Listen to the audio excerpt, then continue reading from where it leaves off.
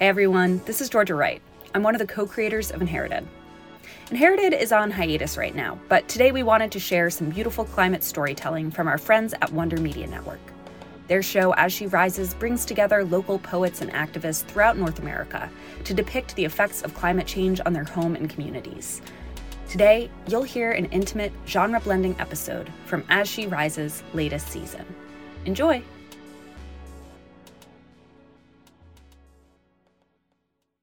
You're listening to an episode of a Wondery Plus exclusive series. To continue, join Wondery Plus today to enjoy ad-free listening to over 40,000 episodes, early access to your favorite podcasts, and more. Find Wondery Plus in Apple Podcasts or the Wondery app.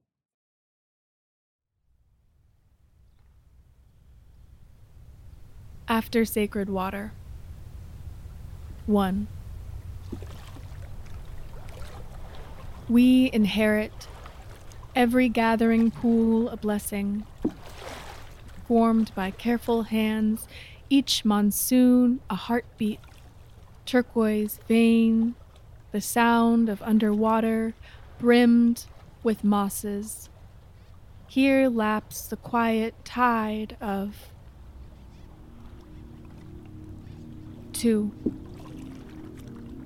In the summers, we would flock to my great-aunt's swimming hole down the canyon, dizzy from the jumbled journey in a truck bed, poke at the tadpoles squirming in the red clay. My mother watched from orchard shade. She had been down here many years before with her sisters, her brothers, picking apples, following the bend of the river, leading the goats to the wayside to drink. Now the water glooms with cow manure. Uranium, we trace the mud with our eyes, watch the petroglyphs stretch in the shadows, miss the feeling of the sun, wicking river from our skin. 3. In 1956, the Glen Canyon Dam began construction with an explosion. Was hit with a demolition blast keyed by the push of a button in the Oval Office, the bottom of the canyon dotted by Navajo, Ute, Paiute footprints, still cooling.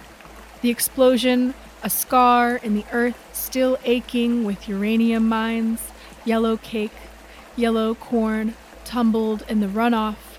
What do you call ancestral homestead? Stopped like a kitchen sink.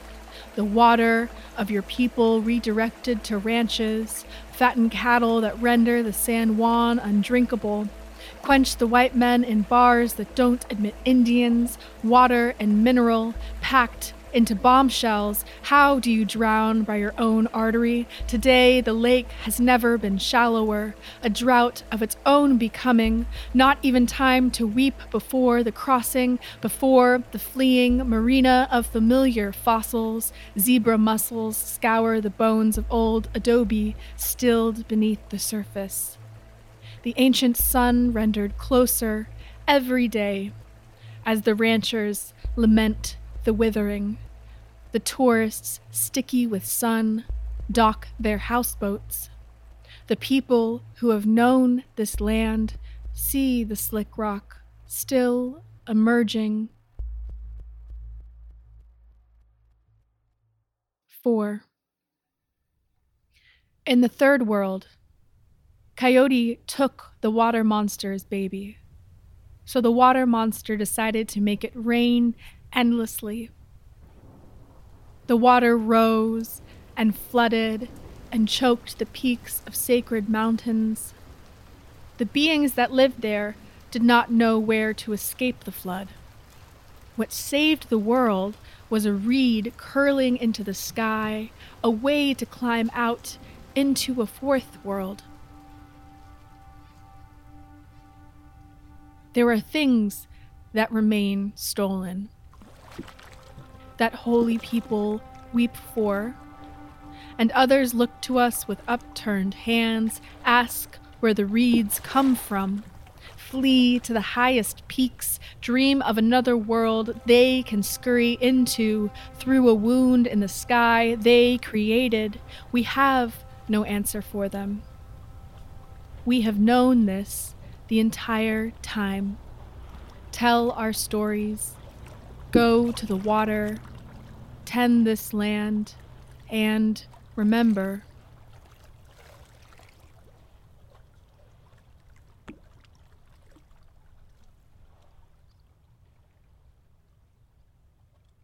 In 1956, President Eisenhower pressed a button in Washington, D.C. An instant later, 2,000 miles away in the southwestern American desert, an explosion shook the air. The explosion was in Glen Canyon, a ravine located near the border of Utah and Arizona. Like the Grand Canyon, Glen Canyon was carved out by the Colorado River. Centuries ago, the ancestral Puebloans grew crops at the bottom of the canyon. They would chisel footholds into the nearly vertical sandstone walls to climb up and down. The canyon's red rock holds a whole people's history. But for nearly half a century, Glen Canyon's walls have been hidden from sight. That's because that day in 1956, Eisenhower's explosion kicked off the construction of the Glen Canyon Dam. The dam worked like a kitchen sink stopper, preventing the Colorado River from flowing through Glen Canyon. Eventually, the entirety of Glen Canyon was submerged underwater. An entire desert ecosystem drowned. The body of water the dam created was named Lake Powell. The poem you heard at the top of the episode, called After Sacred Water, is about Lake Powell and the canyon it covers. It was written and read by Kinsale Drake, a Dene poet who used to spend summers with her family by Lake Powell. Like the canyon it covers, Lake Powell is long and thin. It snakes through the red desert running southwest through Utah, ending at the top of Arizona, curving in concert with the huge sandstone walls that hem it in. From above, it looks like a human artery. From the inside, it's idyllic. The water is crystalline. Every year, millions of people flock to the lake to fish, canoe, and hike.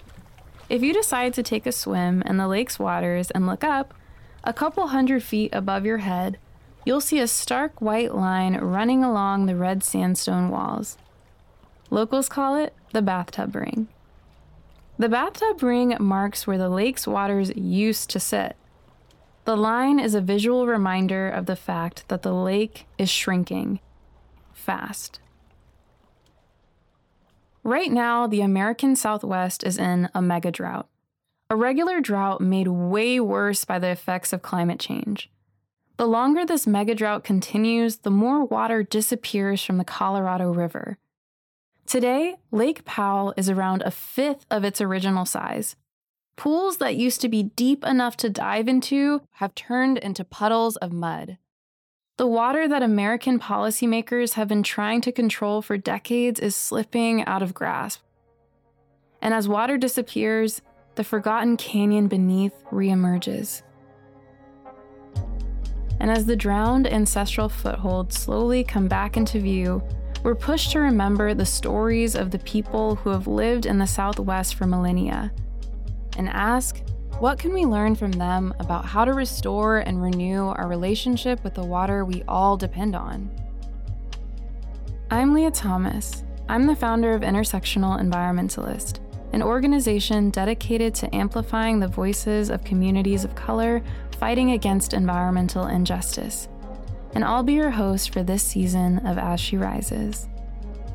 This season, we're listening to stories of resilience from the Colorado River Basin. The Colorado River is a vast and powerful body of water.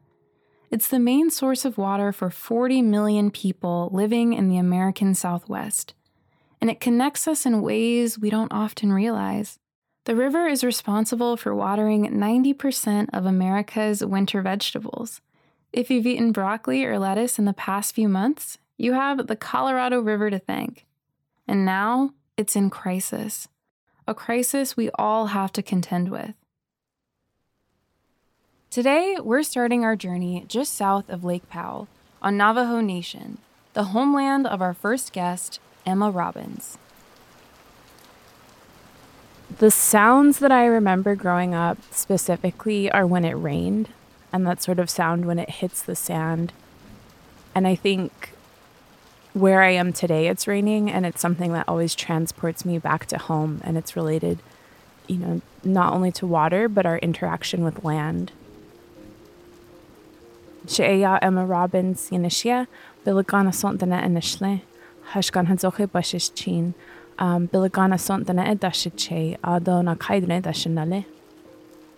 name is Emma Robbins, and I am the executive director of the Navajo Water Project, and I am the founder of the Chapter House. I am originally from the Navajo Nation, and I live here on Tongva land or in Los Angeles. I always say you can't be Native or you can't be Indigenous and not have some sort of connection to water. I can only speak for my own tribe, but being a Diné woman and growing up traditional in our culture and our beliefs, we're so tied to our land and we're so tied to our water. And that's something that you just can't separate with who you are. The Navajo Nation is the largest reservation in the United States. If it were a state, it'd be the 10th largest in the country. The nation's northwest border is partially shaped by the Colorado River. There are many different communities within the reservation. Some people live in rural areas, others in more urban areas, and each different community has its own unique relationship to water and land.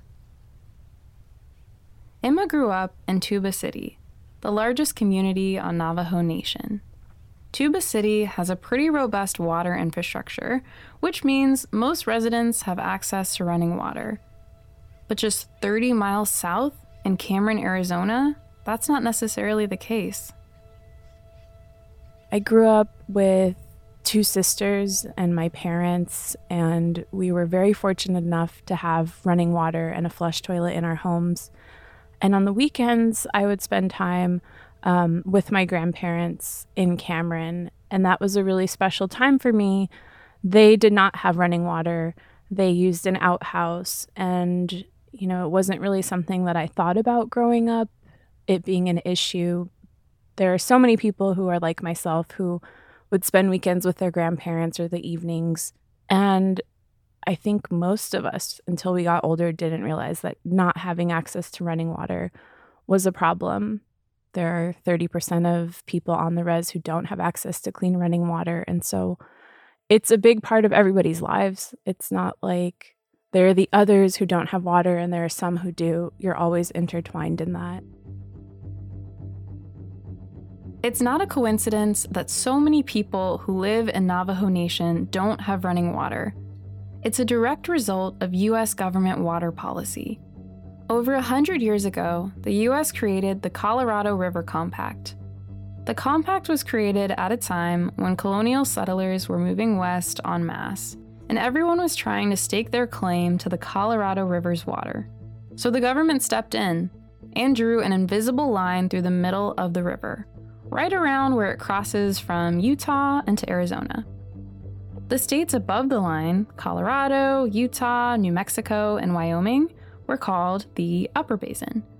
The states below the line, Arizona, California, and Nevada, were called the Lower Basin.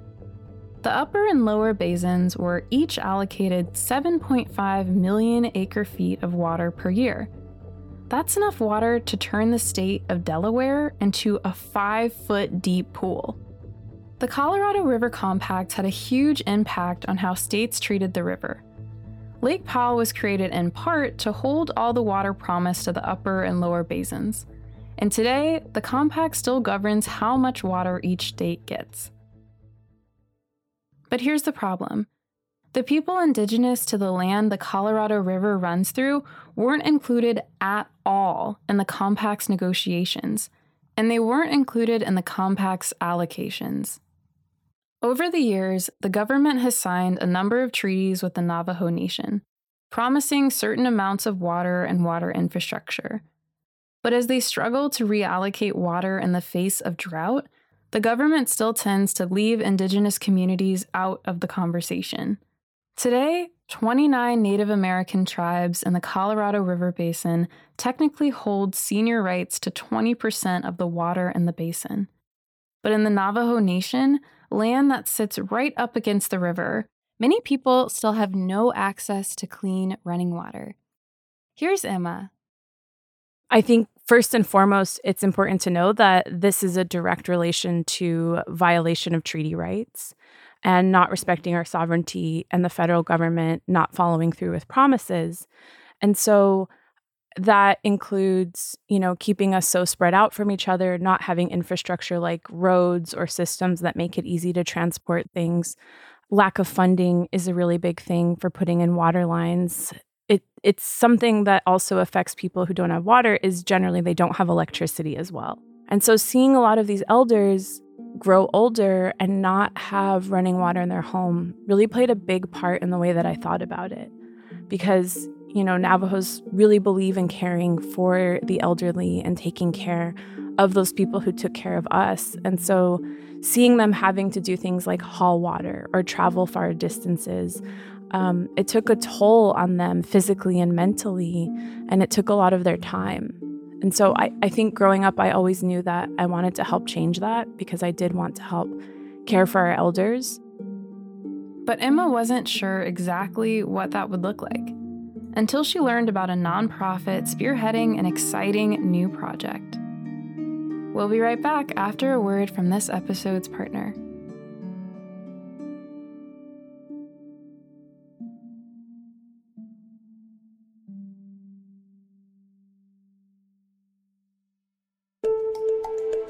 Hello, As She Rises listeners. I'm Mark Gold, Director of Water Scarcity Solutions with NRDC.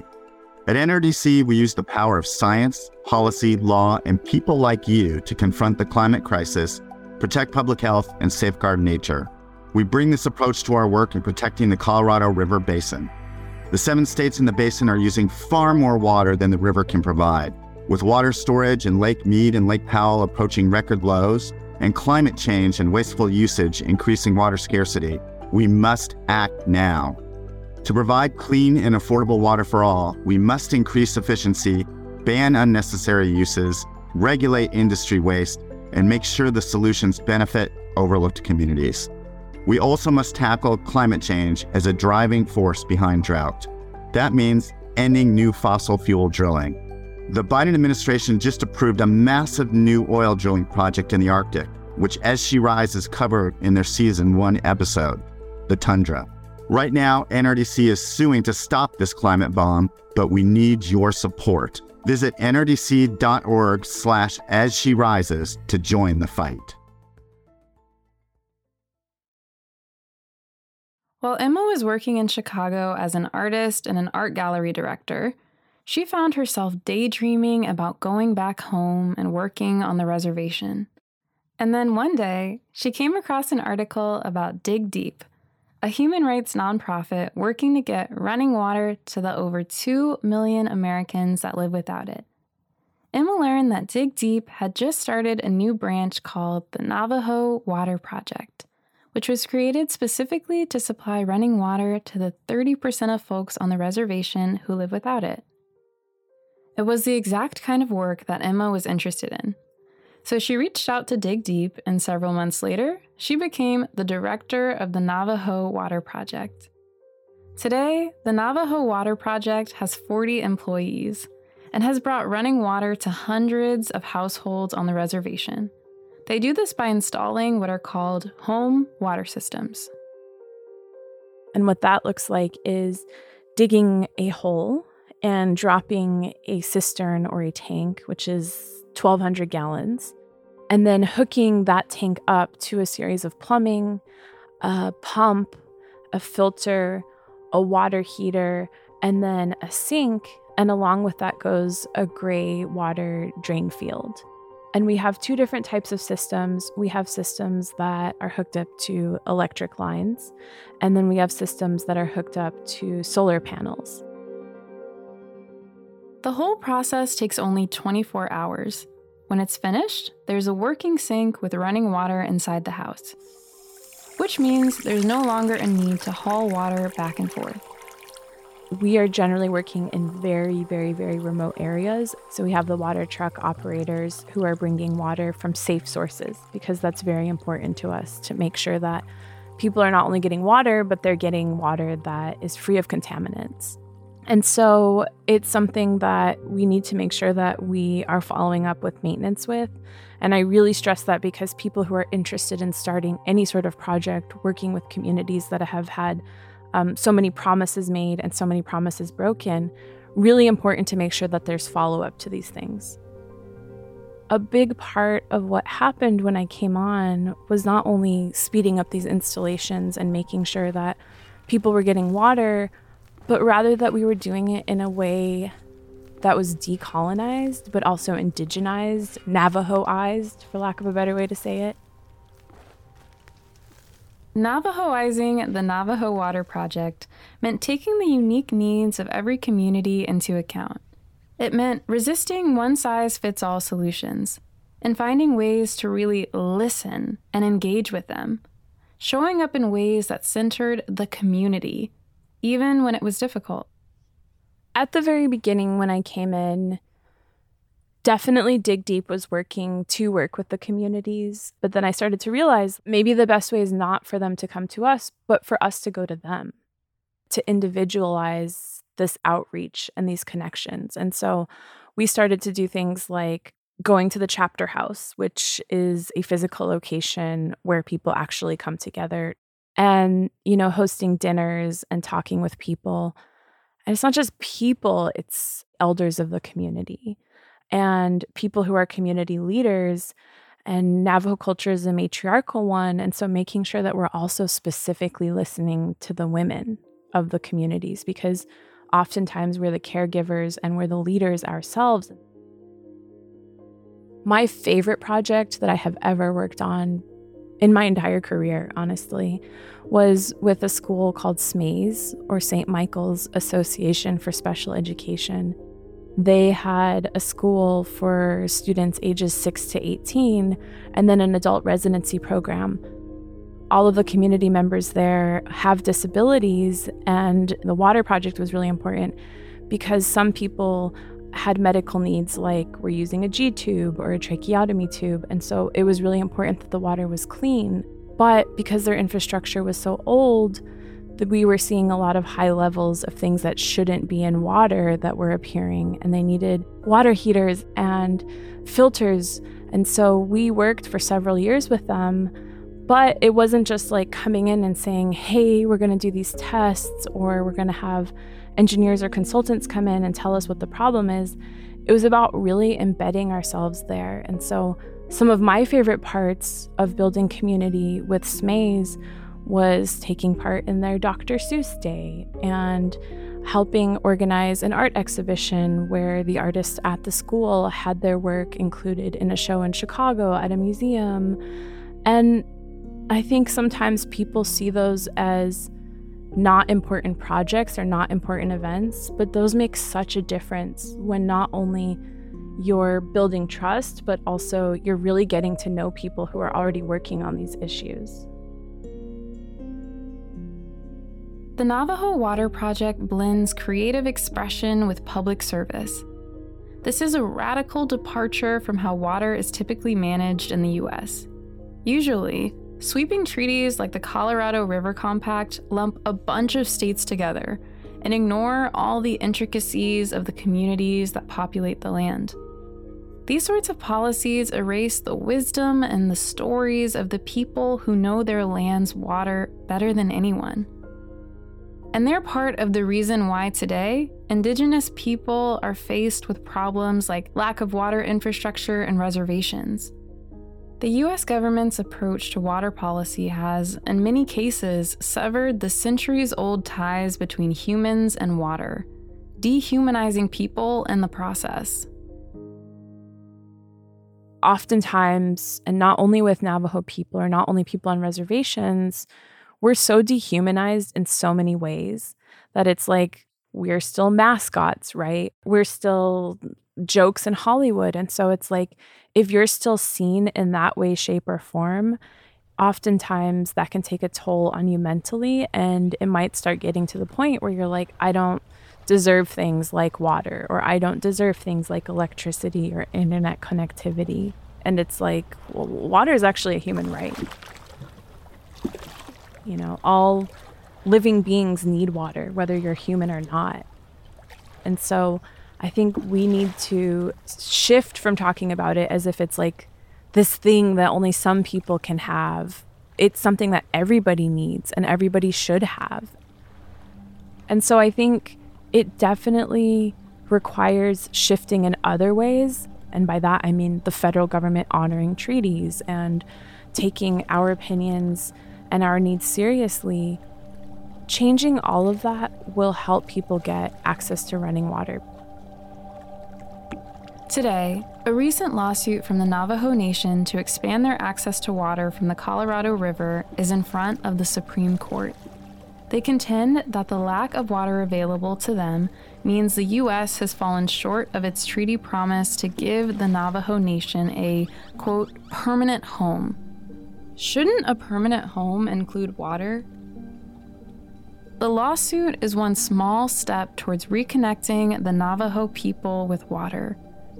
The Navajo Water Project is another step in that direction. I've been working on the Navajo Water Project for 7 years at this point, and it can be really emotional work. And I think it's something where it's not just about water. It's like you really start to learn a lot more about the community, and you start to learn people's names, and you start to learn their families.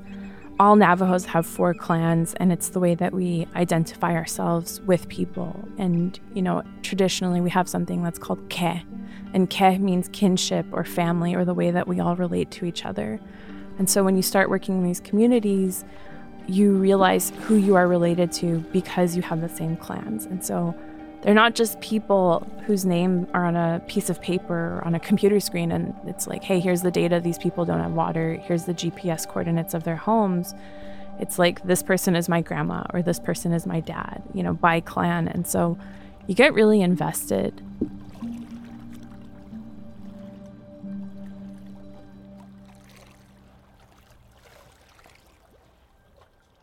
The impact of the drought seeps into every corner of Emma's life. It becomes harder to fill up the trucks used to deliver the water to the reservation as watering sources dry up. And while Emma travels to the Navajo Nation for work, she lives in Los Angeles, just like me. In this city, we see signs of the drought everywhere. When I first moved here, I would drive over this bridge and I would look at a map and I'm like, why is there a blue line on here? And then I started to research, and it's like, the LA River is here. And I started to research how that was affected by treaties. And then I started making art, because I'm an artist. I started making a body of work about treaties in California and how those relate to LA. And then really started making friends with people who are Tongva or native to this land, who are still here, obviously, and their relationship to the water. Emma's thinking eventually led her to create an organization called the Chapter House, a space where Native artists can come together. It's another manifestation of the same goal: connecting Native people with water and restoring community ties. Figuring out ways to not only work with people to get basic needs like water, but also finding ways to take care of ourselves where it's not like we're in this constant survival mode, or we're in this mode where we have to fight for clean water, but coming together to just be Native and make art and take care of one another and be in a restful space. Because I think once we work on these solutions, other things come up, like, hey, can we just like hang out and have an art exhibition? And can that art exhibition be centered around water? So constantly thinking about how these things come together is really exciting for me. The poet you heard at the top of the episode, Kinsale Drake, worked with the Chapter House last year on one of their exhibitions. Kinsale was actually the one who recommended we speak to Emma. So in a way, this episode is a continuation of a Chapter House partnership. Proof of the ripple effect that collaboration between Native artists can have.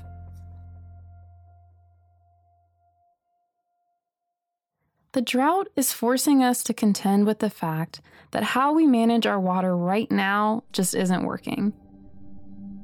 As the man-made Lake Powell shrinks, ancestral Puebloans' footholds come back into view, reminding us of the knowledge that we've forgotten or intentionally buried underwater.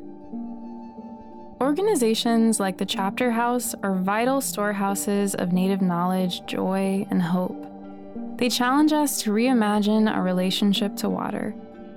What happens if instead of treating water like a luxury to be hoarded, we understood it as a resource that's meant to be shared, as a sacred element that ties us all together? This season of As She Rises, we're asking those questions.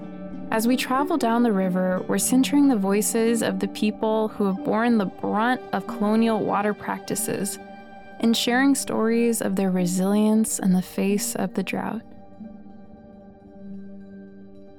Next episode, we're following the river through the Arizona desert, down to the bottom of the Grand Canyon, where one tribe is fighting the extractive uranium mining industry. You can support the Navajo Water Project by visiting their website, which is navajowaterproject.org, and follow them on Instagram at DigDeepWater and on Twitter at DigDeepH2O. If you want to learn more about Emma's art organization, the Chapter House, you can find information on them at chapterhouse.org and follow them on Instagram at ChapterHouseLA. And if you want to support Kinsale Drake, check out her Indian Girls Book Club. You can find more of her poetry on kinsaledrake.com and follow her on Twitter at kinsaledrake. All these links can also be found in our show notes. Thanks to Utah Dene Bikea for their cultural sensitivity training. As She Rises is a Wonder Media Network production. Our creator and editor is Grace Lynch. Our executive producer is Jenny Kaplan. Emily Rudder is our head of development. The show is produced by Carmen Borca Carrillo, Ale Tejeda, Brittany Martinez, Adesua Agbonile, and Sarah Schleid. Original music by Andrea Christensdottir and Jessica Jarvis. Until next time.